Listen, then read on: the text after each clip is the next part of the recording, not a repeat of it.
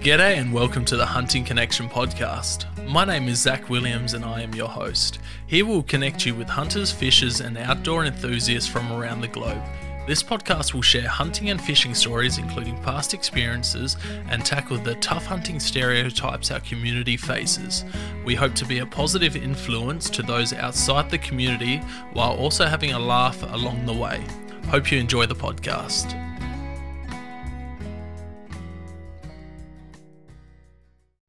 All right. It's been hailed as the crossover event of the century between hunting podcasts in Australia. We have Zach, Hunting Connections podcast. Mate, how are you? This has been a long time coming. I'm excited. Yeah, good, Matt. Good. Yes, it has been a long time coming and I'm very excited as well, mate. Mate, there is so much to talk about, and the great thing for you listeners is we're going to do this as a two-parter. There's going to be episode 1 or part 1 is on my podcast and part 2 is going to be over on Zach's podcast. So it's going to be literally Monday, Tuesday dropping. How good is this? Double the sound of us. How good? So yeah, if you're listening to this and haven't listened to Hunting Connection podcast, look out for tomorrow's episode and it will pick up where we left off today. Mate, all right, let's get into it. Let's do it. Firstly, mate, Cody Gearin is like, who is this bloke? I mean, there's just so much going on with him.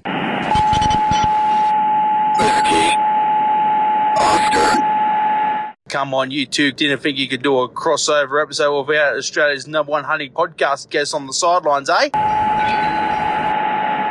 He's a funny fella, all-round good bloke, and yeah, podcast guest of history. It's Look, I've heard a rumor he's going to start charging to go on podcasts. I can't confirm or deny this. Would not surprise me. You have to pay for these overseas hunts somehow. Yeah, that's definitely something a 270 shooter would say. So, mate, thanks, Cody. We appreciate you going on all the podcasts, and I don't think we'll ever get tired of hearing your voice. Definitely not. Ha, that's a meme. Mate, all right, tonight for me, bow hunting, bow fishing, there's so much to talk about with you as a bit of a guru with the bow. I have been playing around with it and people call me dumb, and I'll second that on the sense that I haven't even shot a deer and I'm chasing them with a bow as well. You can't be much more silly. But, mate, how good is it? I have so much respect for people like yourself that just really mainly hunt with the bow because it is just another level, but god damn, it's fun. Yeah, man. I love it. You know, recent years since having a young family and a wife, it's hard to put the dedication into the bow as much as I used to in my younger days. So it's been a bit on the back foot of recent times. So I picked up the rifle a bit more as people have probably seen with my Snake Island adventure and New Zealand adventure, going more rifle. I took the bow with me, but opportunities just didn't really present themselves that I felt comfortable taking with the bow, with not putting as much time as I used to with it. And yeah, man, it's rewarding. I put over 300 hours into my first deer with a bow. So, man, that's cool. And let's get to the hog deer, because I know we were talking at the time, and I did ask that question because I was like, man, to get the ballot entry, to get a spot is pretty rare. And then I was sort of there going, oh, geez, I hope he's taking a rifle just on the back, because I'd hate to see you do all the work and create the little stand and your cart that you take it over, and then not get a hog deer close enough for the bow, but you could have taken one with the rifle. So I'm so glad you did, and it was successful. Tell us about that. That's just something I'm aspiring to. I'd love that opportunity to get out there on the ballot, and I do enter every year.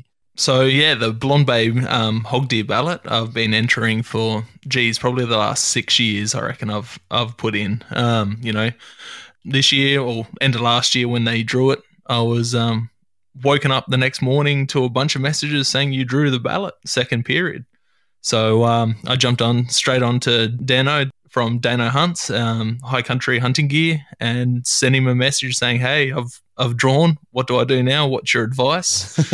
And within, minutes is, what's your number? I'll give you a call. And we were probably on the phone for a good hour and a half just talking about what to do, what to get ready, and I just picked his brain for the next couple of months on the on the lead up to it, getting all my gear ready. It's pretty exciting. Hog deer being one of the hardest deer species to get in Australia, because you pretty much only have that small coastal region of Victoria on the on Gippsland area there that you can actually hunt them free range. You know, there's a couple small populations in Queensland for guiding purposes. You know, I've heard talks of some in South Australia, but very, very small numbers. But yeah, apart from that, it's one of the only free range hunting opportunities for hog deer in the world. It's very exciting to draw one of those ballots in those premium areas. I drew Snake Island. There's 4 different balloted areas. And yeah, second period is the best period to draw on Snake Island, which is just incredible. So good. And obviously so much planning to get over there and do it. How was it when you did get the opportunity to take one? So it was a lot more work than I thought it would be. I know it's a lot of sitting and waiting, but from where we got dropped off on the island from the boat, the issues ran aground straight away. So there was, I think, 5, maybe 6 of us dropped on the beach near where we were planning to go in by, and 2 out of the 4 carts on that drop were broke within the first 100 meters on the beach. So it just went to shit straight away. Yeah. So mine being one of them, the wheels buckled and welds snapped. Oh, no. So I gave it a bunch of testing on bitumen. You know, I went over a few gutters, went in dirt, but once you put the pressure of the sand on those ladder stand carts, the sand just put so much more pressure on them, and they just buckled under the weight. So yeah, we pretty much hiked off the beach up onto the edge of the scrub. We found a camping spot. We worked together. It was 5 of us. All 5 of us worked together to get everyone's gear to this camp. We set up camp, and Nathan, who was my hunter's support, him and I walked to where we planned on hunting, which was the other end of the island. It turned out to be about 11 kilometers there from our camp. So we smashed that out, got there on the first night, which you can't hunt, so the Sunday afternoon, and we got to this tree that would be hunting from, and we were on hog deer straight away. We'd probably seen 18 deer that first night. Wow. And, you know, took a bunch of photos, picked out a couple stags, you know, and I said, you know, if one of these 3 stags that I picked out walks out tomorrow night, first light, I'm going to take it no matter what. So 11 Ks back to camp. We got to camp probably, you know, 10:30, 11 o'clock at night after the walk back. And next morning we took it slow because first shooting was 8 a.m. That first day we couldn't hunt before 8 a.m. And so, yeah, took it slow, cooked breakfast. A couple of the guys left a little bit earlier. On the way in, one of the guys shot one. He was walking into his spot, and it's walked across the path in front of him, and he's followed it off into the bush and shot it about 60, 70 meters away. So we've come in probably 20 minutes after he shot it. So we got to see our first hog deer on the ground, which was pretty cool and reassuring. And yeah, went back, got in at 12 to where we were shooting from. And 6:30, that first deer walked out, and it was one of the target bucks. And I crawled in to 80 meters with the 270 and let a bullet fly and dropped it on the spot. Were you nervous shooting with the 270? I mean, it's a bit of a, you know, ordinary cartridge. Yeah, shout out to you, Cody. It's performed. I've dropped a sample with it. I've dropped plenty of fallow with it. So I'm pretty confident in it. And, you know, they're only a bit bigger than a Labrador, so I knew it was going to do the job. Mate, that's cool.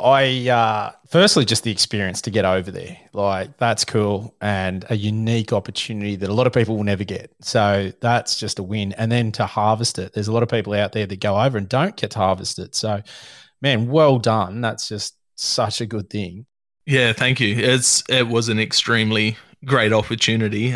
We were in because period 2 is a very good period to be in. I'm pretty sure 5 of the 8 hunters harvested a deer, and 4 of them being stags. So Yeah, wow. only one hind was taken in that group.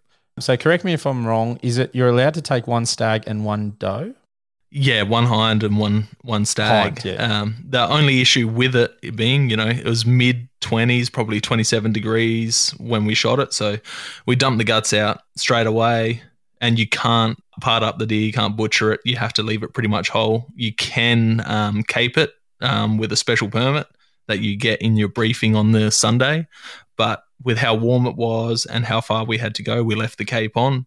I had a shooting stick, and we duct taped the deer to the shooting stick and carried it out, long pole between two guys, and, the deer in the middle, like you see in the old school hunting films and Yep. that. Only 28 kilos gutted for the whole animal. Oh, so tiny.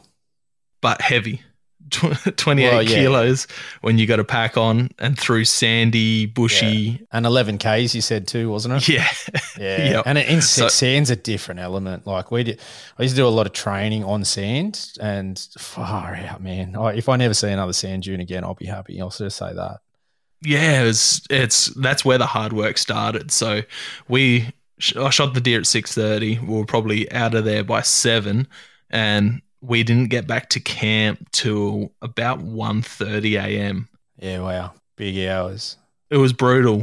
We ran into one of the other hunters. We heard a gunshot probably half an hour after I shot my deer, and ran into the other hunter coming out as well. So we chatted to him to a bit, and then walked back to camp. We got in 1:30 a.m. He camped off the side of the track, and the next morning we begun getting our stuff ready for the boat to come pick us up. And just assembled camp. Everyone from our camp shot a deer. So we all met up at the beach and left that day. So you ended early. So how many days could you have stayed for? So we got there the Sunday. You had up until Friday lunchtime to get off the island. And so you guys we left on the left Tuesday? Tuesday morning.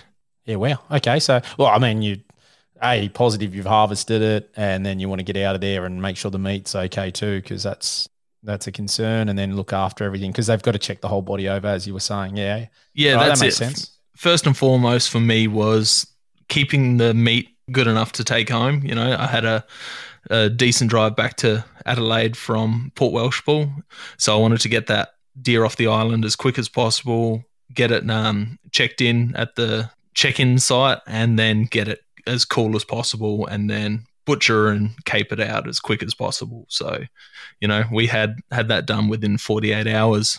In that 48 hours on the island, I think we done about 60 kilometers all up, going from the beach to camp to where we're hunting and back. And I used Onyx maps to mark out where everyone else was hunting and that, because the trails over there are pretty poor.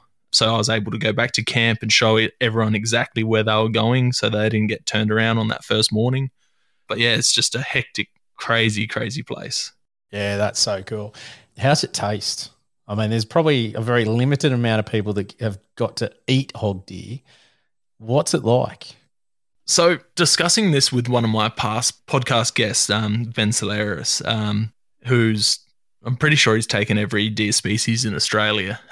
Me personally, I like the strong gaminess of red deer and fallow. I like that real strong flavor. And I've come to the conclusion that the reason why people rate hog deer and Chital axis deer so highly is because they're a very bland flavor compared to reds and fallow. They don't have that, I hate using the word, but gaminess. I prefer the word flavor for it, because that flavor, that gaminess is flavor to me. So yeah, they're very, very mild tasting deer. So I reckon that's why they're very, very high rated. It was beautiful and tender, but yeah, very, very mild in flavor. I had a really nice venison stir fry tonight. So shout out to Gabby for hooking us up with some great venison. Man, it was good. And that's the thing, like, I hate the word gaminess. And I was talking to the wife about it because, her family won't even try it because that's the perception of, it's gamey. And we were eating it and I was just like, man, like, it's in a stir fry. Obviously there's sauces and things like that. And we were just like, you'd never know. Like, if you were eating this, and we could give this to anybody and they would have zero idea that this was actually venison. And it is one of those things that we really, as hunters, I think, need to sort of promote a little bit more. That's I don't know who started the gamey flavor that, it's gamey. You know, I've got my suspicions. Maybe it was the cattle farm industry, you know, like, it's gamey, don't want to touch it. Beef's so much nicer. But no, in all seriousness, I don't know how that came about, but it's really interesting, isn't it? Because there's so many people, when I talk to them, that's the first thing they say, it's gamey. Oh, have you ever had it? Oh, no. Well, how do you know? I think it's the extreme leanness of the cuts, you know, not having that fat. And, you know, to us, we know it's pretty tender, but most people would think of a gamey cut of meat, you know, you have to have it rare-ish. That puts people off, you know, that strong flavor, and it just doesn't have that fat within the meat as, you know, beef does and other cuts. Yeah, and I think the other thing is cooking wasn't ever a real big deal. Like, it's only really taken off, I feel, in the last sort of 10 years or so with like the My Kitchen rules and all those different things that have popped up. Before that, remember Huey? It was the big fella with the mustache. Yeah. You know, he was running, you know, he was sort of the go-to, and it was a very standard sort of stuff. Like he didn't push the envelope with different things, as far as I'm aware, from what I can remember, and that was quite a long time ago. But nowadays, there's so many different cooking shows, and I think social media, the internet, YouTube, all those things have been a blessing and a curse in a couple of different ways. And one of the blessings is the fact that there is so many people out there now doing it, promoting it, pushing it. And, you know, I just had Jason from Hunt Catch Cook on. He does a fantastic job of it. Love Jason's work. Oh, he's such a great bloke too. And, you know, I love watching his thing. And I love the fact that he just live streams a lot and puts it up there, and it's really easy to access. Plus his cookbooks are, you know, fantastic, and we spoke about them. And then you got like Meat Eater's done such a great job. And, you know, I love listening and watching all those things that they do. And I think it's Danielle Pruitt is one of the girls on that now. Yep. She does such a great job in how she gets things across as well. And it's just such a it's a great time to access information, and especially from a cooking perspective. And it was funny. I had a mate ring me last night, just a teacher mate, and he knows I hunt, and he rang us up and said, hey, I just another hunter gave me some venison. This is what I've got. What do I do? And I said, do this, this, this. And he had a crack at it and got the message today. He said, mate, absolutely unbelievable. I said, man, isn't it what? And I said, gamey? And he went, what are you talking about? And I said, yeah, exactly. I said, but I think when you called me, you said, I don't want to make it gamey. I said, mate, just do this and you'll be fine. But, yeah, man, it's such a good time. And with deer numbers and, what a time. What a time at the moment to be a hunter. It is, you know, touching on the cooking aspect of it. You know, I'm not sure how old you are. I'm 30, so a reasonable young tucker. Mate. I'm 40 this month, mate. So you're a young pup. So yeah, I grew up watching a lot of Jamie Oliver. Cooking's always interested me, not on the chef level. You know, I like spiciness and saltiness and sour and all of that. So I've, you know, spent a lot of years in the kitchen since I was quite young, playing around with different flavors and stuff like that. And then having someone like Jamie Oliver in the spotlight, you know, he would cook venison and hare, and that, you know, he'd done a few catch and cook video type series and that. So watching that type of stuff has really helped on the cooking aspect side of stuff. And then, like you said, with Meat Eater, also Joe Rogan, how often he promotes eating elk, all these different wild game chefs that are popping up. There's I think his name's Jesse in Texas. I can't remember his last name. How good's he? He's got some wicked stuff. A few years ago, when the first time I went over to New Zealand, I managed to meet a guy called Cam, and he was one of the contestants on, I think not My Kitchen Rules, but MasterChef over there. So he was actually came out and cooked for us while we're in New Zealand, and cool. He served this venison dish that he became well known for on the show over there, and it was like on a bed of pureed cauliflower with some jam sauce over the top, and it was the best venison dish I ever had. But that really set him apart from the rest of the contestants, because he was doing these wild game dishes.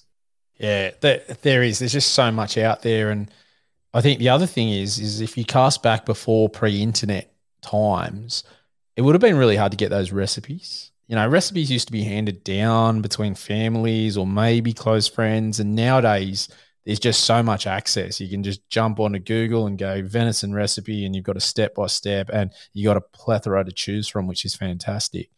The one thing I think with the internet is just finding the right information, because there is just so much of it and there's so many things. And I've sort of said that before, in the sense that one of the biggest barriers I feel nowadays is there is so much information that you can almost get information overload. And then you've also got to look at and go, well, do people have the ability to critically think and be able to unpack and go, okay, well, this person's put up this, but what's their background? What are they doing? What are they, like I see so many times, I see people go, I'm in education, hunting education, but there's no qualifications from an actual teaching or education perspective. Yeah.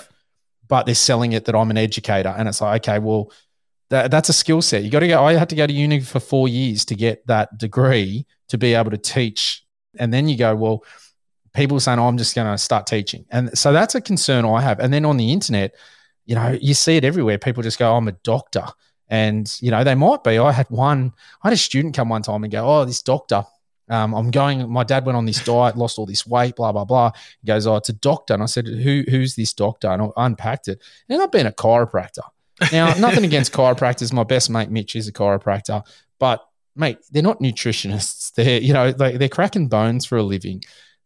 When they're putting out nutritional advice, you've got to sort of take that with a grain of salt. But because they had the little abbreviation saying doctor, people just bought it wholly and solely, which was really interesting to me. Yeah.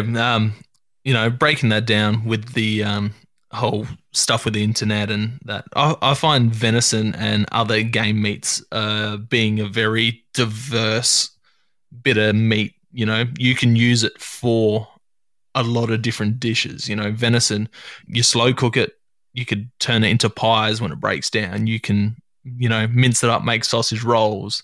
You've got, metwursts and Kranskis. We use it for tacos quite a bit. Mince it up and make tacos out of it. It's really, really versatile for pretty much any forms of cooking. If you use red meat in it, you can use venison for it.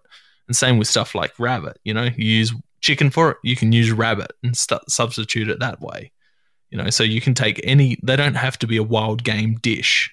You can take any dish and then just find the right cut of wild game to replace it with.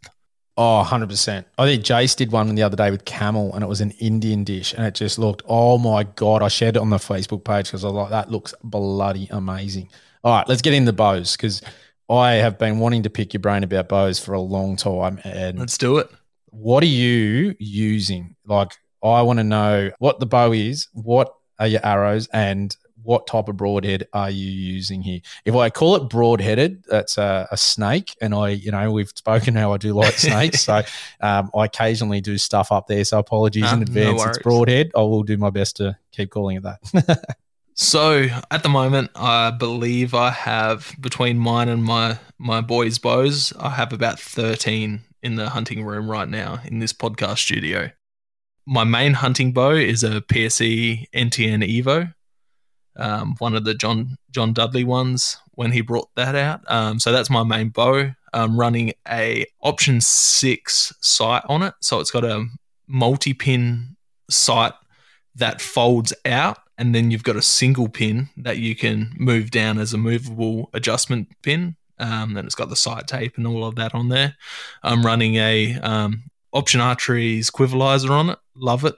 Wouldn't go back to a standard side mount quiver because you've got the weight up the front as a stabilizer, as well as it being a quiver.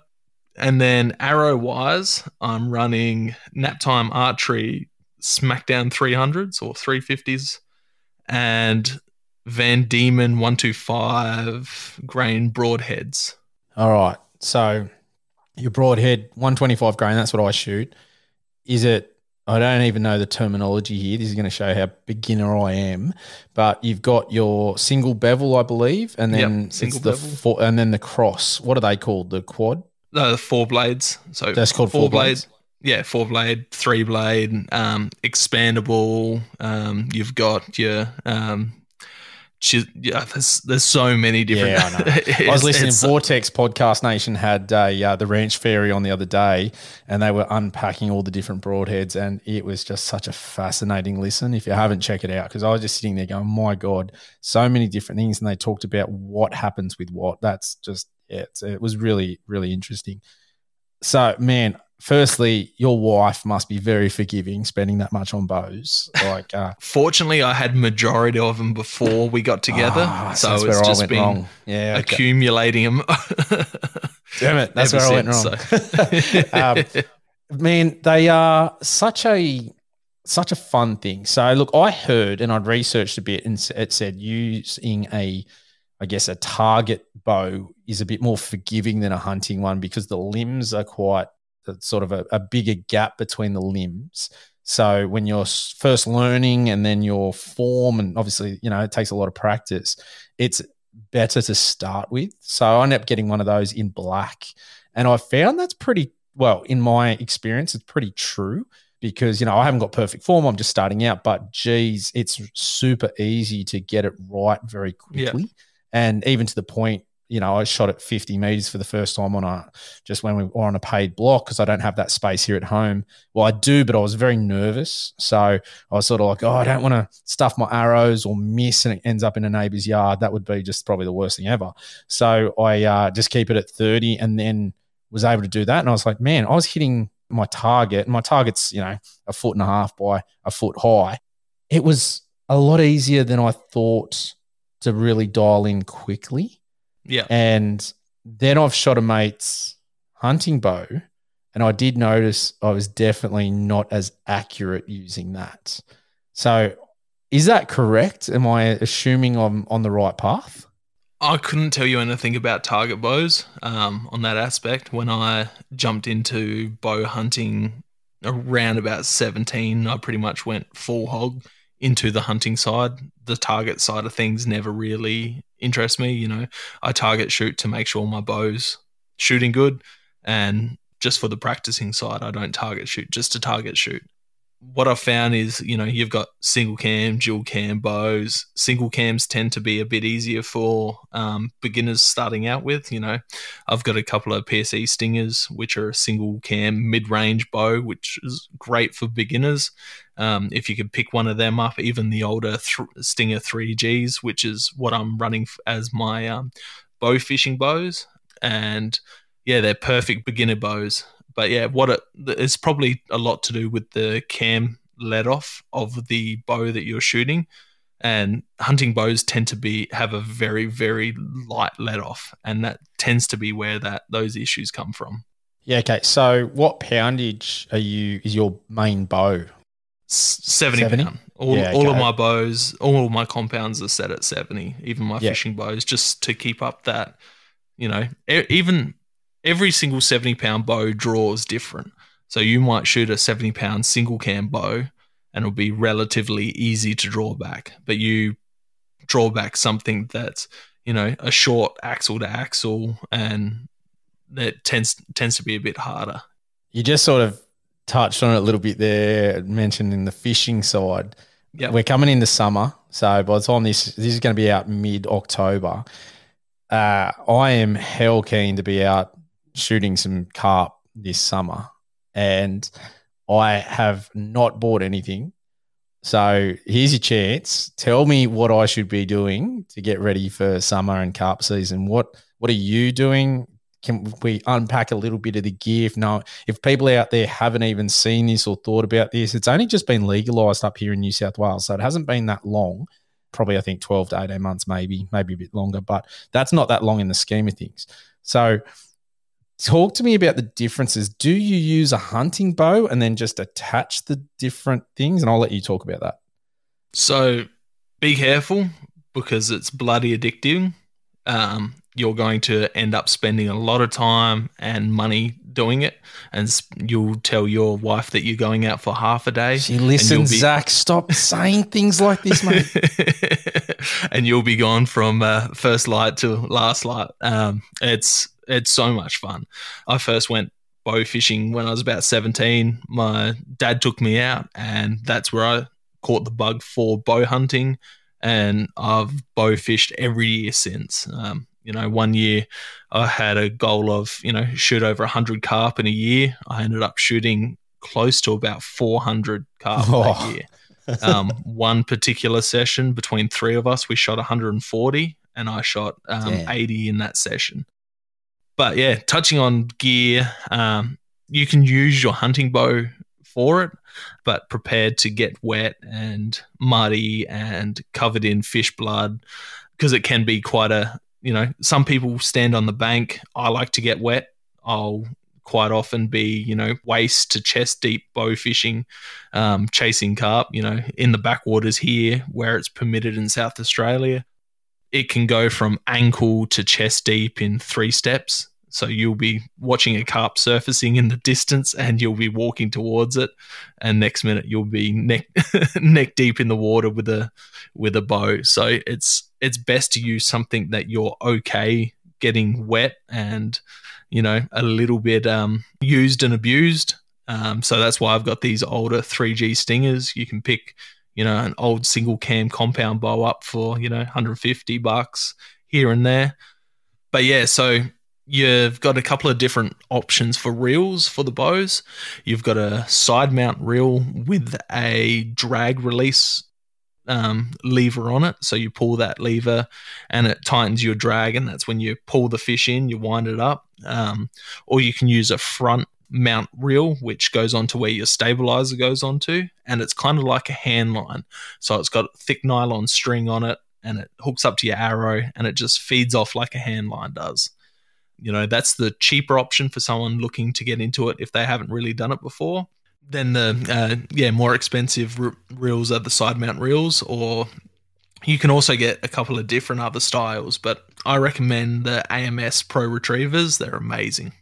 Okay, so when you're shooting, I don't know the actual technical term, but the displacement of the actual fish in the water, are you aiming above, below? Like, what are you finding is the best place to aim because of that displacement from our visual representation of what's going on? So yeah, that's the refraction of the fish in the water. It depends on where you're bow fishing and how the fish is. If the fish is pretty deep in the water, you want to go low and then aim lower again. So you're looking down the arrow and you're not really using your sight, you're using your arrow. So you aim the arrow below the fish if the fish is deep. But a lot of the bow fishing I'm doing is in the murky backwaters of the Murray in South Australia. So you're quite often shooting a surfacing fish. So you pretty much just aim dead on the fish and you're shooting it. I love spearfishing and it's my thing. So this is just like spearfishing and mix of bow hunting all into the one. So I'm like just super excited. And when I read that the DPI, I said, yeah, they did. I knew they did a trial and now they've said, yeah, we're on. Man, I've been hanging for it and it's been a little bit tricky with the little ones. So now I'm super keen. Now, talking of little ones, you have been, I guess, one of the people I look up to see because you take the kids out a lot. And I try to. Yeah. I want to talk a bit about that because I look at I keep saying youngest, but my oldest, and man, he's a noisy little bugger. I don't think there is any way I could take him out, especially with the bow. That's for definite. And then I want to also start to unpack some of the things that you've copped in, the wider public because of what you've done with the kids, because that's pretty ordinary as well. So I've got a 9-year-old stepson. He was about 3.5 when I came into the picture.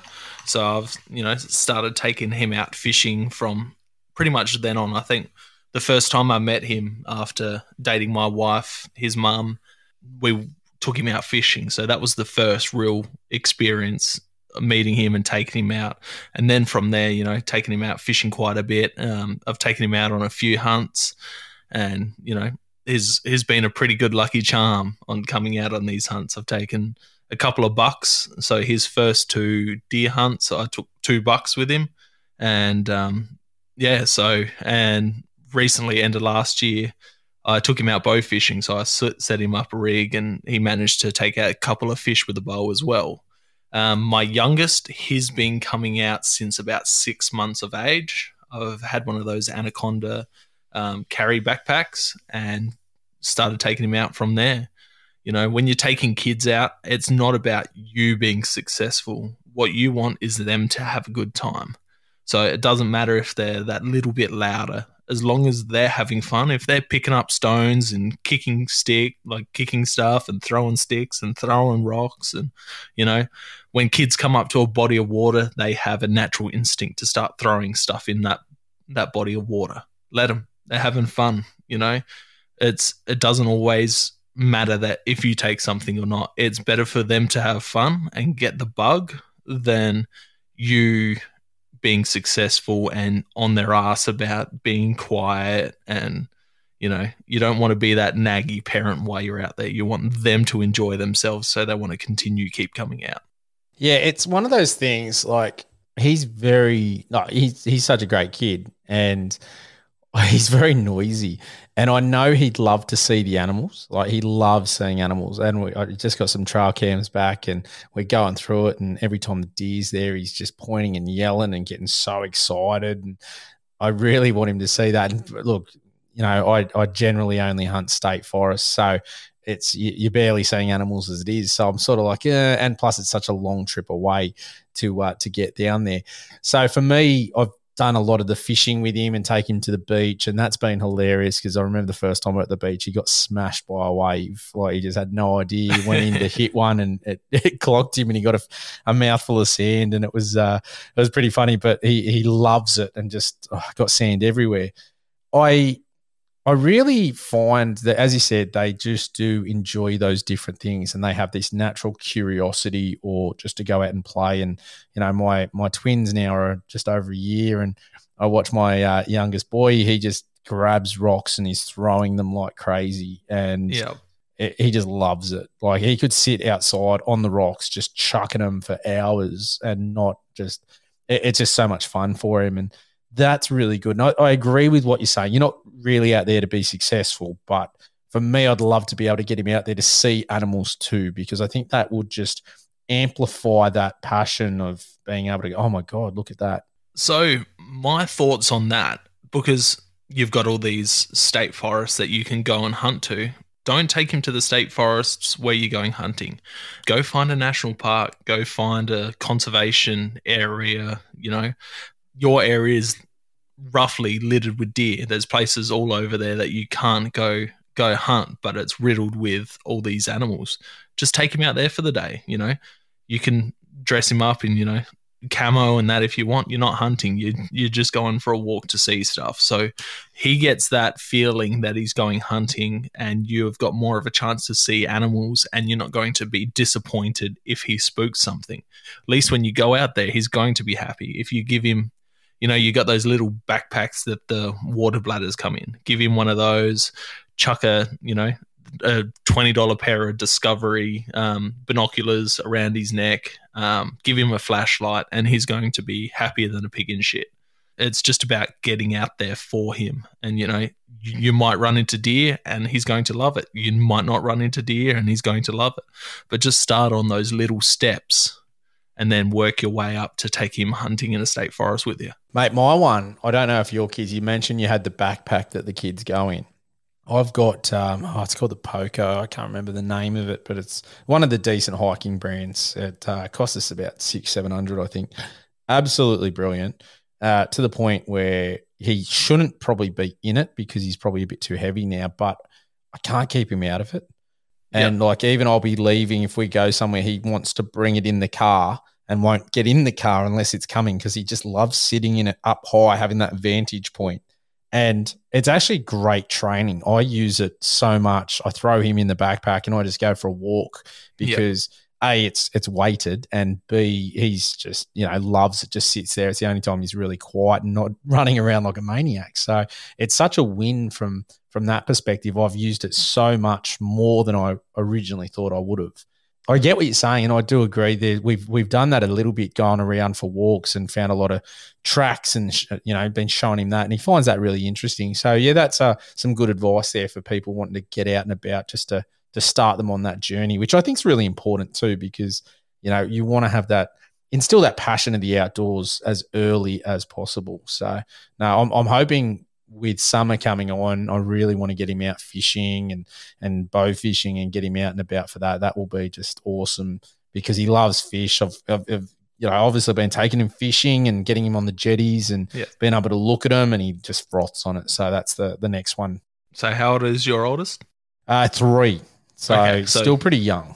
Yeah, my youngest is 3.5, so very, very similar ages and very similar attention spans and stuff like that. Mine just got too big. He's a 3.5-year-old, the size of almost a 5-year-old. He's is a big boy, so he just got too heavy to carry around in the pack. So I started making him walk. But yeah, even up until last rut, I was still carrying him around in that pack and just letting him walk for a bit when he wanted, and then back in the pack. And, on the way back to the car, he'd always fall asleep in the pack. So it's pretty convenient. You can chuck some snacks in there. That's another big thing. Take lots of snacks. They're going to enjoy themselves just because they can snack, take some lollies, whatever, just some sugar, some, fun things for them to snack on because they're going to associate that being out there and that fun with all of that type of stuff. Mate, don't they eat? Like, oh my God. Yep. We just bought like 18 punnets of strawberries because they were like 79 cents each, and it will last a week, and they just smash through it. And that's on top, we grow strawberries here too. And it's just like, Jesus, like, I didn't realize how such small little humans, I think they eat more than I do. Like, it's just insane where they can put it. And that's the other tricky sort of one, as you just touched on, taking enough food out there to keep them interested in eating throughout. And then it's just all these different elements that you need to think about. Because I don't know about you, but when I go hunting, it's much more basic than probably the gourmet platter that I'm giving the kids if we take them out. That's for sure. Oh, I love a good snack when I'm out hunting. I've always been known to have a few goodies in the backpack. There's even going out for a morning hunt. It's not unusual for me to have the jet boil in the pack, and Smoko comes around and I've got some noodles on the go on a cold morning, or a coffee, or cooking up something we just shot as soon as we shot it. All right, so let's get back. What bow hunting, is that the main one? I know you've got the 270. We'll forgive you for that one, Cody and I. But mate, what do you tend to find? You just use the rifle to get meat, so you got meat in the freezer, and then the bow hunting's the real passion to hunt with? Yeah, so I've been hunting since I was longer than I can remember. All my earliest memories, I was out hunting and fishing and camping with my grandpa. I'd stay there every fortnight. So every fortnight we'd be off doing something, whether it was down the southeast, down the Coorong chasing mulloway and salmon, or hitting the Cockle Run, or going to New South Wales and chasing fish and camping on the banks of the river, or going off to the Southern Flinders Ranges and shooting goats and rabbits and all of that. So for as long as I can remember, I've hunted. When I was about 8, I was given a fiberglass recurve bow, and everywhere we camped, I'd take, a few dozen wooden arrows that Pop would fletch and make up for me, and I'd be running off, shooting them everywhere, trying to shoot rabbits and foxes and hares, and just stump shooting, getting the love for archery. Then when I was 17, my dad took me out bow fishing and gave me a bow. We went home and I was just binge watching Australian bow hunting DVDs. So one was a legendary bow hunter from Australia, Casey McCullum. He grew up in the Flinders Ranges. He's the first bow hunter in Australia to take the South Pacific Grand Slam. So that's every animal in Australia and New Zealand with a bow in a trophy class setting. So it's just insane. So him and Bushman Brooks were the first people that just watching them gave me the love for bow hunting. My dad gave me a bow, and I found an area, a property that we could hunt on, and me and my mates started target shooting, and we all shot the goats, and then it just took off. Took a young deer. It's pretty fluke luck, but got a young deer, and then just the passion grew and grew and grew. So yeah, bow hunting is my passion. Going out with a rifle is convenient. I might get a morning here and there to go out. So it's just like, if I go out, I've got meat, I'll take the bow. I'll go for a wander and see if I can get a rabbit or a hare or a fox, or, run into a deer, even if I'm out there watching a deer. But if I need meat, I'll take the rifle. Okay, so we didn't touch on it, and I did ask it before, so just to go back on it, we talked about the family and the media, and you getting hammered by the antis. Yes. So that one there wasn't so much. I've never been shy of the media light. I've always been, since I've started hunting, I started posting stuff on Facebook, and I was met with people that I went to school with and family members, very upset that I'm posting these animals up on Facebook. Smiling with a bow.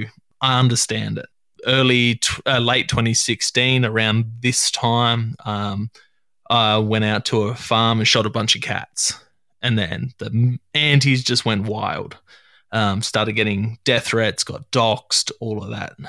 Then I got contacted by a news agency, went over to Kangaroo Island, did a story of feral cats with my mate Aaron Wilsh, and he shot a cat. Unfortunately, the cat didn't die in the video that they got. We found it the next day, but the video wasn't the greatest to show bow hunting in the best light for the situation. So that blew it up a bit more. I got doxxed by Anonymous, death threats from every country you can think of. Joe Rogan brought it up on his podcast talking about it. And then I can't remember if it wasn't last year, it would have been the year before. New South Wales was planning on banning hunting for children in state forests, and I got contacted by a media outlet because I post all this stuff up with my kids hunting, and they asked if they could do a slide interview on it, and not a problem. I want to try and promote hunting in the best light as possible. It doesn't always happen with media because they can twist and stuff, but I'm going to try my best. So yeah, then it started getting a little bit of hate and controversy there, but overall that was a pretty good outcome compared to the cat stuff. So it's always baffled me with the cats. Yeah, you look at what goes on out there, and the biggest threat to any other species in Australia, in my opinion, and the research, is cats. They kill millions, if not, more, native wildlife. And we're not just talking about feral cats. We're also talking about domestic cats. And it's been one that has always puzzled me a little bit as to the Animal Justice Party, the Greens. Where is the common sense approach to say, hey, I've got no issue with cats personally. I would never keep one for me. That's just not my thing. I'm a dog person. Yeah. But if you keep cats, that's cool. My neighbor keeps cats. It's 100% indoors all the time. It's not this, fantasy world where you put a little bell on the collar and it's not going to get a native animal. I know that doesn't happen. I've been out there and seen a cat chewing on a bird with a bloody bell going off, and that's been someone's pet. I see my property. There's 3 cats that frequent our property, try to get my chickens, or they're always hanging around the chicken coop. I look at that and go, okay, why do we have this, I guess, a lack of ability to hammer cats? Is it because, and this is my theory, and I might be off the mark here, but this is what I think. I think that a lot of the supporters of some of these political parties are cat people. So they don't want to offend the cat people by pushing this agenda against cats because that's where the money comes from and the things like that. Now, if you really do care for animals, you want to probably have a ban on cats being outside and make them 100% inside, or have cat runs or whatever it might be. But we don't seem to do that. You look at the differences between dogs. You have a dog off the leash and it's all hell breaks loose. And fair enough. Don't get me wrong. I don't advocate for that unless it's in an area which is a designated off-leash area. But we don't have anything for cats. I think Canberra might have just implemented one where you've got to keep them locked up. So, yeah, a lot of the South Australian councils have cat curfews where cats have to be indoors from, 7 p.m. to 7 a.m. type thing here in South Australia. And that's been implemented in the last few years. One thing that the cat stuff that I posted up did really get going at the time was all of this stuff for feral cats. So it brought a lot of limelight to feral cats and, people's pets. So, the threatened, I've never seen anything from the Threatened Species Commissioner about feral cats until that all happened. And then the Threatened Species Commissioner at the time, did a post about me and all of that, it was anti-me, but, it got the word out there how bad feral cats, which is fine with me, talk all the shit about me as you want. It's getting the message out there and I'm happy with that. I've got pretty thick skin, all these death threats and that, just water off a duck's back.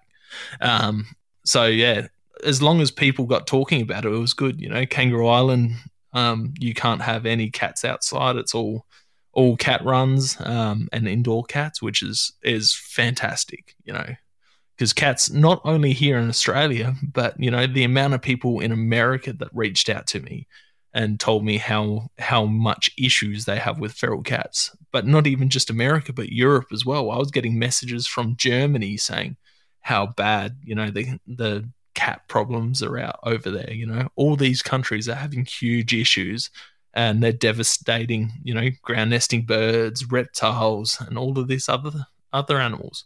When I look at this whole thing with cats, it doesn't make sense. And I look at the targeting of deer at the moment, and you would be well aware of what's going on in South Australia. And yep. I look at the, Centre for Invasive Species and their National Feral Deer Plan and all these, I guess, propaganda that they're pushing. And I don't see much on cats. And I sit there and go, they've got one on pigs and they talk about rabbits and they talk about deer, but they don't really hammer brumbies and they don't really hammer cats. And it feels like there's that politicized nature of, they're more people like them as pets. We're not going to tread that water, even though out of all of them, for me, if they're really the National Invasive Species Council, you want to target the biggest threat. That's cats, guys. I don't know where your data's coming from, but it's cats. They definitely do target cats. I can, not as much though. I'm not saying they don't, but I'm not saying that, look at the money they've spent on this deer plan and how much they're pushing it. I have never, ever seen that for cats. I'm not saying they don't do it. They do. They cover everything, but I think they're very selective in what they're going to push from a public agenda where they're sponsoring social media posts. And like the invasive species, the National Deer Plan has been everywhere. They sponsor that from day dot and they're pushing it out there. I've never seen that pop up in any of my feeds. And again, it could be an algorithm, but I haven't seen that with cats. Yeah, so the cat stuff was, the last few years, they've brought out all these different humane trapping, like humane spray and neuter type traps. The cat sticks their head in, they get sprayed with this poison, all of that type of stuff. But because they get that blowback from antis and cat lovers, that's why it's not in the limelight. They are, as far as I know, they are putting a lot of money into getting rid of cats. Kangaroo Island's a prime example of that. They set a date where they want to be completely feral cat free by, and they've been slowly working from one end of the island to the other end of the island. So it is a massive undertaking, and they are spending a lot of money on it. But it's that the love that people have for cats is probably why it's not so much in the media, because of the blowback that they would get because of it. Is that the Invasive Species Council, or is that the actual council down there? I think it's a mixture of everything. Okay. You know, the Invasive Species Council down here have signs all across the state. You know, whether it's a deer or a fox or a cat. You know, in different towns saying, you know, this is an invasive species. Rah rah rah. And I think, look, that you make a very good point that this is the next thing. We talked about social media and we talked about the internet before, is that depending on the algorithm and what gets sent your way, you might miss that information that's out there. And that's something I'll put my hand up and say, hey, you could be right here.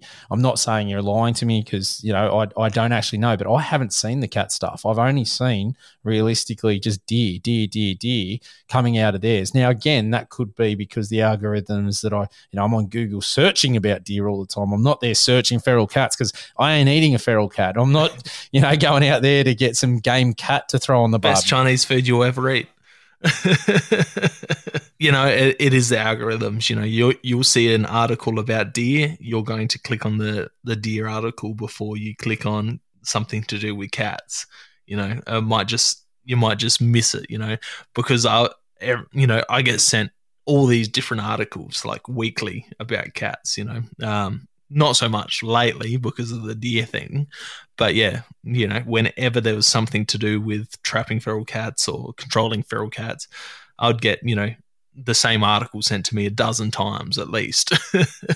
Oh, look, and you've been a really great advocate for getting it out there. And I think what you said was right there. Like the bow hunt didn't go well on Kangaroo Island and it was filmed. And that's one I don't know where I sit on it.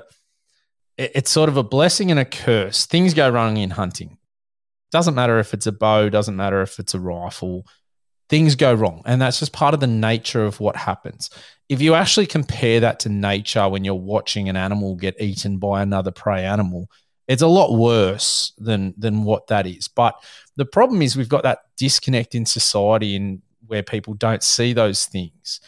Do you think there is an issue showing that to the broader public in the sense that it does portray hunters in a bad light and that that the media are going to grab a hold of it as a bit of a twist of the knife for hunters? They're not going to go out there and show someone having these clean, ethical kills all the time because that's not sensationalizing. It's not selling papers. Do you think that's a massive issue for hunters, is that they almost want to attach the bad stuff as opposed to the good stuff? You don't see much positive media representation. We did, something came out the other day, they did, but it's few and far between. So yeah, when it comes to media grabbing hold to that type of stuff, you know, I see on Facebook groups, you run a Facebook group, I run a bunch of bow hunting Facebook groups, you know, people post the animal up with best light as possible, you know, in the bow hunting aspect, you know, people don't want to see arrows sticking out of an animal in the photo, that type of thing. Put dirt over the wound to try and portray hunting in the best light. When I think about it, though, is, you know, the people that are picking up the media when they're picking up on these types of things, they're not caring about what the animal so much looks like in the photo. You know, they don't care whether there's an arrow in the photo or not. They don't care whether there's blood in the photo or not.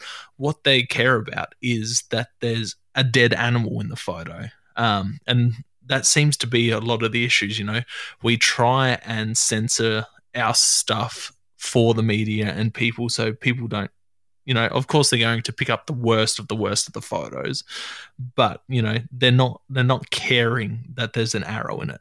What they care about is the animal itself is dead. You know, they see, you know, a lot of these anti-hunters, they see these animals not just as animals. They're looking at them like if you're sitting there with a dead person. You know, that's how they're viewing those photos.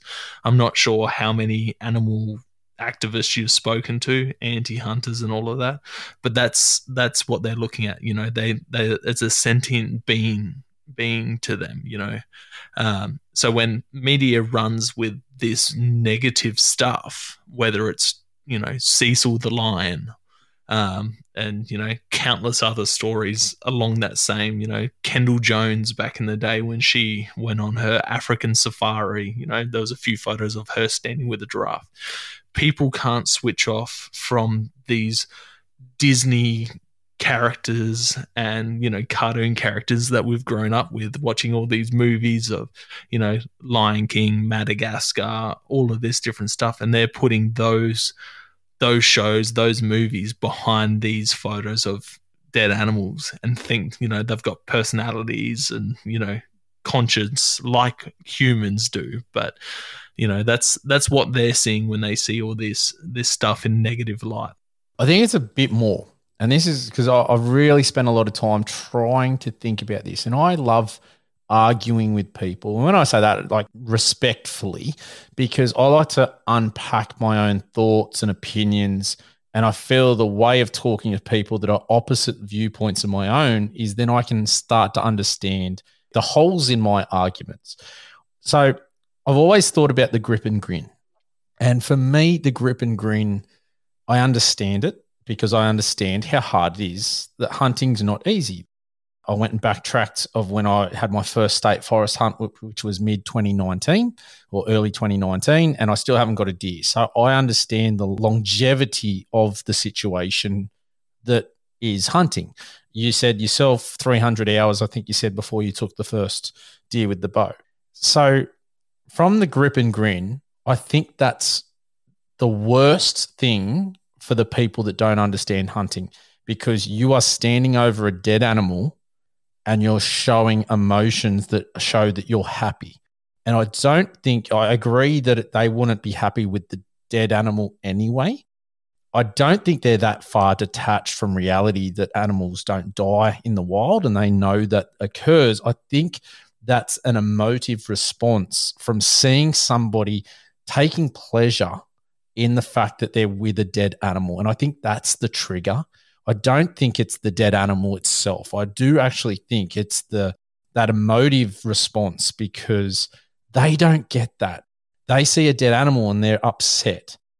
When you've got a hunter sitting there over an animal and they're smiling, they don't understand how long it has taken to either save up to go and take that animal or spent the time and the hours chasing that animal. And again, this is where there's this, people don't understand. And look, I'll put my hand up because I had so many people message me when I started talking about the feral deer action plan saying, mate, they're a pest. There's too many of them. And I'm only going on my experience in a state forest.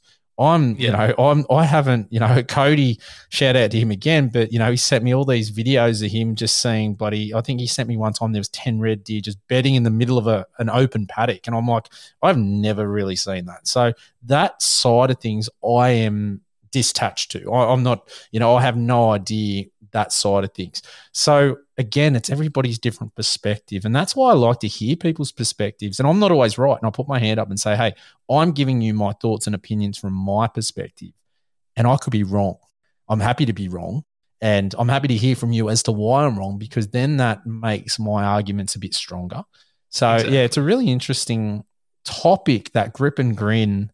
And I feel that does the most damage. Don't get me wrong. Let's make that clear. I'm not saying don't do it. I know when I shoot my first deer, I will be smiling my head off, but I can understand the other people who don't do hunting, and that's the trigger. See, you pretty much, backed up my argument there of people seeing you with a dead animal and that's being the trigger point. They don't care how the animal died per se. They just see you standing there with a smile, whether you're holding a bow or a rifle, and that's where the emotion's coming from. Like, I'll post something up with a rifle and they'll be like, oh, why don't you be a man and go shoot it with a bow? But then I'll post something up with something I've shot with a bow and they'll be like, why don't you go kill it with a knife? And then you get people, I've never done it, but you get people that go out pig dogging and they'll, because they hunt, they kill it with a knife, and then they'll people like, oh, that's disgusting. Why don't you just kill it with your bare hands? And it's just that always that one step back is what they're going to, They think we're that far removed from nature that we're not supposed to be in that, that circle of life anymore. And yeah, like it's people are that far removed, it's silly. Like in my local area, we've got a duck pond. And we're having lots of issues with, someone was walking a dog and a dog killed a duck, and the whole community was heartbroken that the dog killed a duck.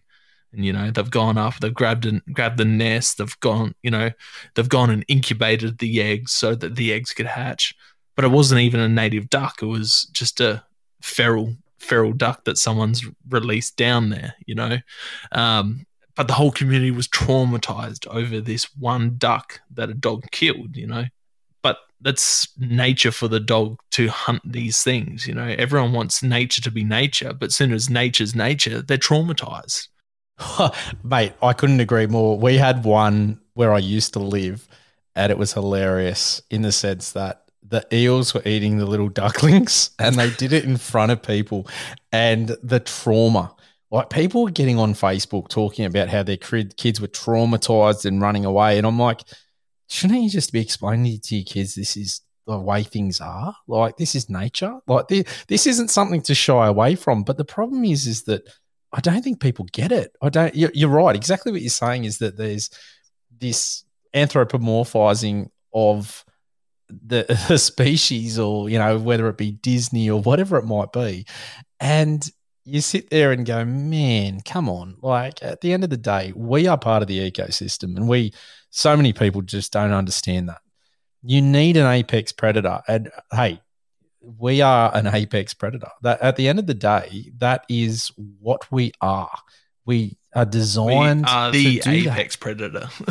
Correct. And we have evolved into that. We are not the fastest, and we're not great at night, and we make a hell of a lot of noise when you're walking around the bush. But we have the intelligence that other species don't have to make us that apex predator. And because we've been able to build cities and all that, that is where people now think we don't need to be part of the ecosystem, and that causes a massive problem. I was talking with a farmer the other day, and he was talking about how wallaby populations have just boomed, and that's causing so much problems. But because they're this native species, again, there's so many issues with hunting them, same as kangaroos. Yeah. And it's a flow-on effect. And I really do feel for farmers at the moment, because I don't know if you saw the other day, but who was it? Shooter Farmer Fishers Party, Mark, he posted about lamb prices, and some were going for as much as $6 in the sales because, of live export. And there's a million different reasons at the moment. And he said the most went for just over 100. And it was like, man, I feel so sorry for the poor farmers, because they're up against it selling their own product. And then on top of that, they're battling to be able to control numbers of kangaroos or wallabies because they're native. And then you've got other factors as well. And it's just, man, I'd hate to be a farmer. And my, hat goes off to all farmers out there, because, geez, they must do it tough in different times. Yeah, and that's the thing, like, they're having to put up with these native animals that destroy fences, crops. They outcompete, these farm animals. And jumping back to the feral deer action plan, they're dealing with the same type of thing when it comes to deer as well. Yes, look, I'm not a great person to speak about it because I haven't read it completely. I've had it broken down to me. I'm an idiot. I'm not a very literate guy.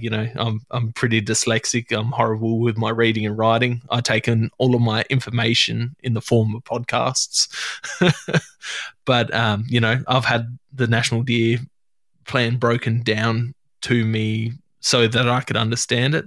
And the person that has broken it down to me is Dan from Eureka Outdoors, and I would love to hear you two chat about it. Yes, you might not meet in the middle so much about it, but I think it would be great to have both sides, because he comes from the biology background and, you come from your passion and your love. He's a hunter as well, so he's not out to get rid of every deer because he enjoys hunting as well, but he understands the methods behind the madness and some of the smaller stuff we as hunters don't generally get, and farmers, they want some of this stuff as well. There's a lot of farmers that don't, you talk about Cody, he's had helicopters chase deer off his property when he's been out hunting and stuff like that, so not everyone is for it. And I definitely do not agree with, the methods that have been down here in South Australia, as discussed on your episode with Jake Nichols. It's absolutely disgusting. I hate the waste of meat, but it is a problem. And when it comes to hunting and hunters, we are our own worst enemy. We tend not to be the grown up in the room, and that's why we don't tend to get a say on these things, because we're very, as much as I'm a hunter, I'm all for hunters, but hunters tend to be very childish when it comes to not getting their own way. We're the first to make a noise, but we don't do too much about it when it comes to the legislation side of stuff. I don't even think we make that much of a noise, to be honest. Like when you look at the duck hunting and things like that, the time to make noises was to write in and really push. And it just didn't happen. Like, having 5,000 people. That's what I mean on the legislation. I completely agree. There's side just of stuff. Yeah, I'm with you there. And same as Dan, I'd like to actually unpack his side of it, because I get when we put it out, he was, again, there was a few comments against of the poisoning side of things. And I'd love to have that conversation, because I understand where he's coming. There is a massive number out there, and I get that we need to control them. I'm very against the poisoning element of it, because the poison... And I know he's previously said, and I'm only taking of what he's actually written on Thingo, and he might be of a different opinion. I'd love to have that conversation. Is that from my interpretation, what he was saying is that they aren't going to use poison; they just want to get it approved. And for me, it's like, well, they're not going to approve something and not use it. You don't go and sit your driver's license test and don't get your driver's license. That doesn't make sense in that sense. I get where he's coming from, and I get that there is an issue, and I agree in the sense we need to minimize deer numbers. And what I don't like about the feral deer plan is the fact that I think we could do it far better. And I don't think there's the promotion of hunters that could be. And I've said it before, where was there instead of using this aggregator where they're going to poison deer, let's bait them and have hunters come in and shoot them. Sydney has so many hunters in it, and there's not that many places to hunt in Sydney, let's be real.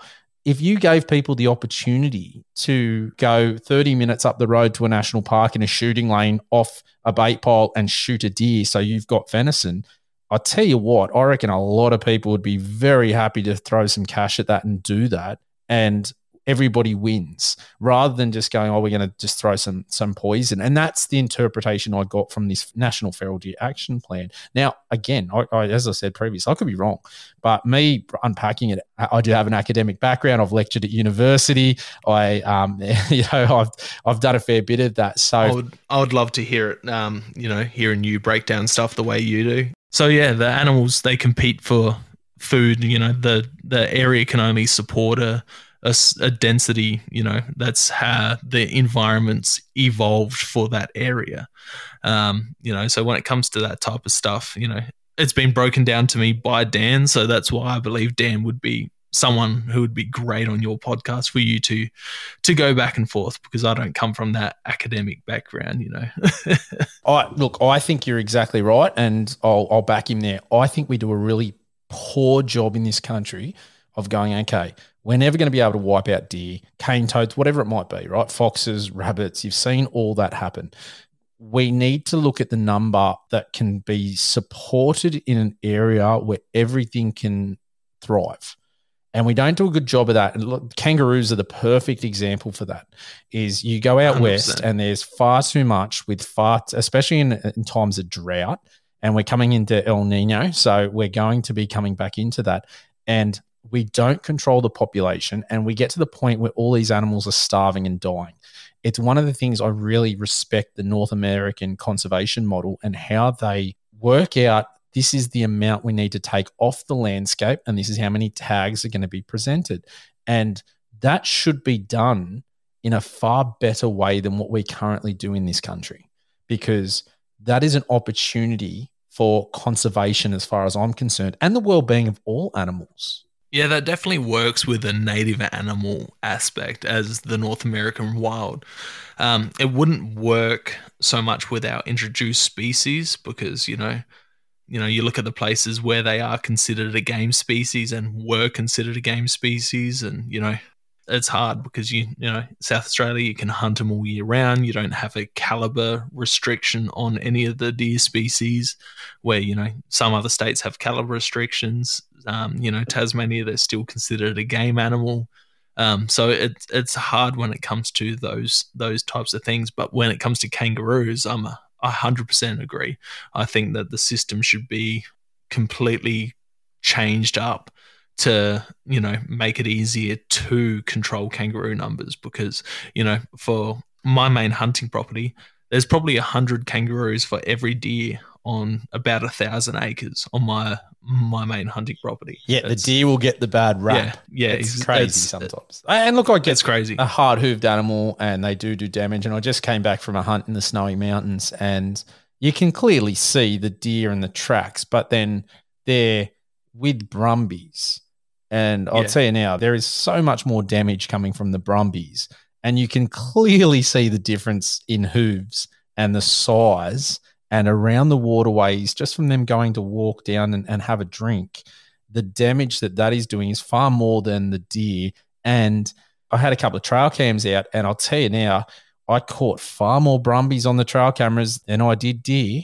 So when you hear the argument about, there's more deer than brumbies, especially talking up here in New South Wales in Kosciuszko National Park, and I also believe down in Victoria in the Alpine National Park, or whatever they call it down there, I'm not too sure. But geez, it's another one though. Horses are feral. They're an animal that has been introduced, but because of the Man from Snowy River and the fact that we ride them, that all of a sudden we have this support to keep them on the landscape. And I don't understand that, because especially when deer at least are a valuable resource that we eat, whereas the horses, what is their purpose or what is their value on the landscape other than the background of the Man from Snowy River? That's the argument that I always hear, is that they're a part of our cultural tradition and heritage. And so I'm not sure so much there, but I've got mates that go and get permits to round up these brumbies, and then they break them and use them as stock horses or show horses and all of that type of stuff. So they do have that cultural background for those horsey type people. I'm not a horse guy, I look at those horses, those brumbies in those areas, and I look at them the same as I look at as a deer. That's potential meat source. I won't complain with brumby steaks. It's all meat. Yeah, I'm with you. That's going to upset some people, but you know what? I have said it so many times. I'm with you. Like, there is that many down there when you go into a state forest or a national park or whatever it might be, to hunt them and to take the meat. Man, that I can't understand why they're not on the list when you book your state forest. I don't understand why they're not on the list for us to be able to harvest. There's so many of them. It's the same with cats, man. Yeah. It's just the way people look at them. It's crazy. Horse people and cat people tend to be the most craziest of people. Yeah. Look, I get it. Like, they're not, I think horses are an absolutely beautiful animal. Same as deer, same as a lot of, like, even cats. As I said, I'm not a big cat person, but I love watching a documentary on the lions and tigers and things like that, because they are such a fantastic predator, and props to their evolution in becoming that. But there's a time and a place for all of it. And as much as I love deer, there is a number that needs to be on the landscape as well. And I think that we're seeing a massive jump in numbers, and that's come on the back of the bushfires and all that regrowth and the good feed, a lot of water around, and the population has boomed. Now, I get people are jumping up and down saying, hey, we need to shoot a lot and whatnot too. I also do believe nature will course correct, and we're coming into a drought. And, you see that in different animal species and populations where they talk about in Yellowstone all the time, that you'll have the deer numbers or whatever will explode, or elk numbers will explode, and then or the wolf numbers will explode because there's a lot of food there. And then when the water dries up and the feed dries up, there's less food, so more pups will die. And nature has a very good way of just course correcting and balancing itself out. So sometimes I think, yes, we need to be involved, but we also need to take a step back and go, hey, there's all these different elements. It's multifaceted in how we conserve everything that's going on too. It does course correct, but again, that's when it comes to the North American side of stuff versus the Australian side of stuff. You've got native animals versus introduced animals. So the deer, the elk, the wolves, they're all native to that landscape. So of course they're going to course correct this type of stuff. When you've got a species on the landscape that doesn't belong there, it's going to be a bit different because they don't have that natural predator. Yeah, I agree there that they don't have the natural predator to take them off, but they've also got the resources to take them off. Like if we're coming into a real dry summer and the feed dries up, there is going to be much more animals die because the feed's not there. They'll starve. Like we just talked about the kangaroos. If the feed's not there in areas for kangaroos, the feed's not going to be there for deer as well. So I do agree with what you're saying is where currently deer are too. They tend to be a bit more on the eastern seaboard. So the comparison isn't fantastic when we're talking about the Central West being a much more drought-affected area as opposed to the southern sort of southeast coastal areas because, the deer won't be as impacted there, same as the kangaroos too. So I completely agree with that. All right, let's just, before we start to wrap up and get into yours, mate, tell us about your podcast before we jump over. How long has it been going? Who's been your favorite guests? Like, what are some memorable moments from that? So, and then we'll get over onto yours. That's a tough one. So Hunting Connection Podcast is the name of my podcast. It came about, I've listened to podcasts. I've been listening to Joe Rogan since about episode 500-ish. And then I've just jumped on the podcast wagon, listening to, I drive a truck. I deliver plasterboard for a living. So I've got podcasts cranking, last year on Spotify, they do a recap of how many minutes you've been listening to music and podcasts. I think I had 60 or 70,000 minutes dedicated to podcasts, which is just ridiculous amount of, but I cover a lot of podcasts. So I've always had that passion for it. And I've always had a passion to speak about, the environment, animals and hunting and fishing and the outdoors. It's just something I've always been interested in and love discussing and teaching people about the environment. I was a Steve Irwin fan for longer than I can remember. As soon as I found out who he was, I've always loved the environment. Every research project in school was on the environment. So when it came to the podcasting stuff, it just came pretty natural. So I started it just over a year and a half ago, maybe closer to 2 years. I do it fortnightly. And yeah, I get a bunch of different guests on chatting about a range of different stuff. I try and cater for new guys getting into the sport. So I ask a lot of questions about gear and advice on getting into it. I ask for stories, whether it's funny, dangerous, all of those types of stories as well. And then I also ask about like the public opinion of hunting and hunters as well. So I'd like to cover a vast array of topics to cater for everyone's needs when it comes to it. I get a lot of messages from new hunters thanking me for my advice and thanking my guests for advice on, whether it's gear or how to approach different scenarios when it comes into getting into hunting. Favorite guest? Now that's a hard one, I've had some spectacular guests, whether they're known or they haven't been known. Probably one of the most known guests that I've had on was Robbie from Blood Origins. Hey, I resent that. So that was a big deal for me because I love his work. He's someone that's backing hunting and putting, science behind it. I'm glad you're doing it, and I love what you're doing because you do put it out there in a positive light. And for me, that's so important because I don't care if people are listening to me or, they listen to you or they listen to Hunters Campfire or whoever else they want to listen to. If they're listening to it and the message is out there positive from good people, that's a win as far as I'm concerned.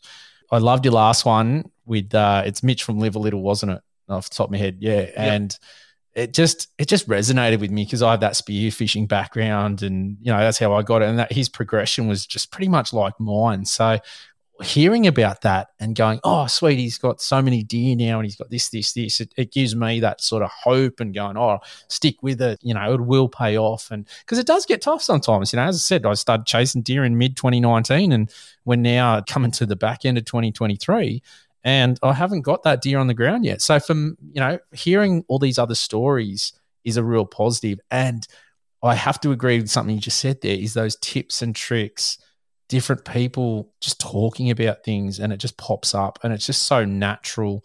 And I'll be listening and going, oh, that's a good idea. Oh, that's a good idea. Yeah. And, you know, it might be something that I wouldn't have asked per se or someone else wouldn't have asked, but that's the beauty. And I know, you know, there's so many hunting podcasts coming up in Australia and that's fantastic. I think it's great because it's great. For me, everyone has a different style. And we talked about this. I edit mine. You don't. You like that natural sort of free-flowing effect. Perfect. If people like to listen to you, great. If they don't want to listen to me, that's cool too. You know, like I'd love if they listen to both. But the reality is 100% that as long as they're listening to someone doing it positively and they're learning and that progression, and that's such a win for hunting. And that's what we need to stand for at the end of the day and do the best thing we can to promote our sport, our lifestyle, whatever you want to call it.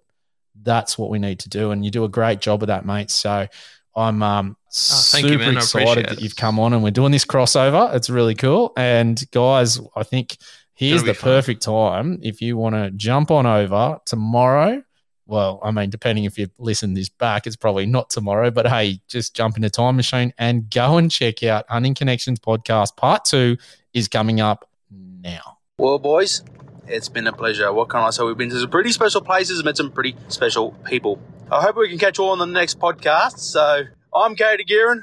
Good on Australia. If you have a topic, guest, question, or any gear that you want to hear about on the podcast, shoot us an email, australianhuntingandbeyond@gmail.com. Alternatively, find us on Facebook, Instagram, and Twitter. All the links are in the show notes. If you haven't already, make sure you give us a review and subscribe to our podcast on whatever platform you're listening on. Thanks for joining us, and we'll catch you next time.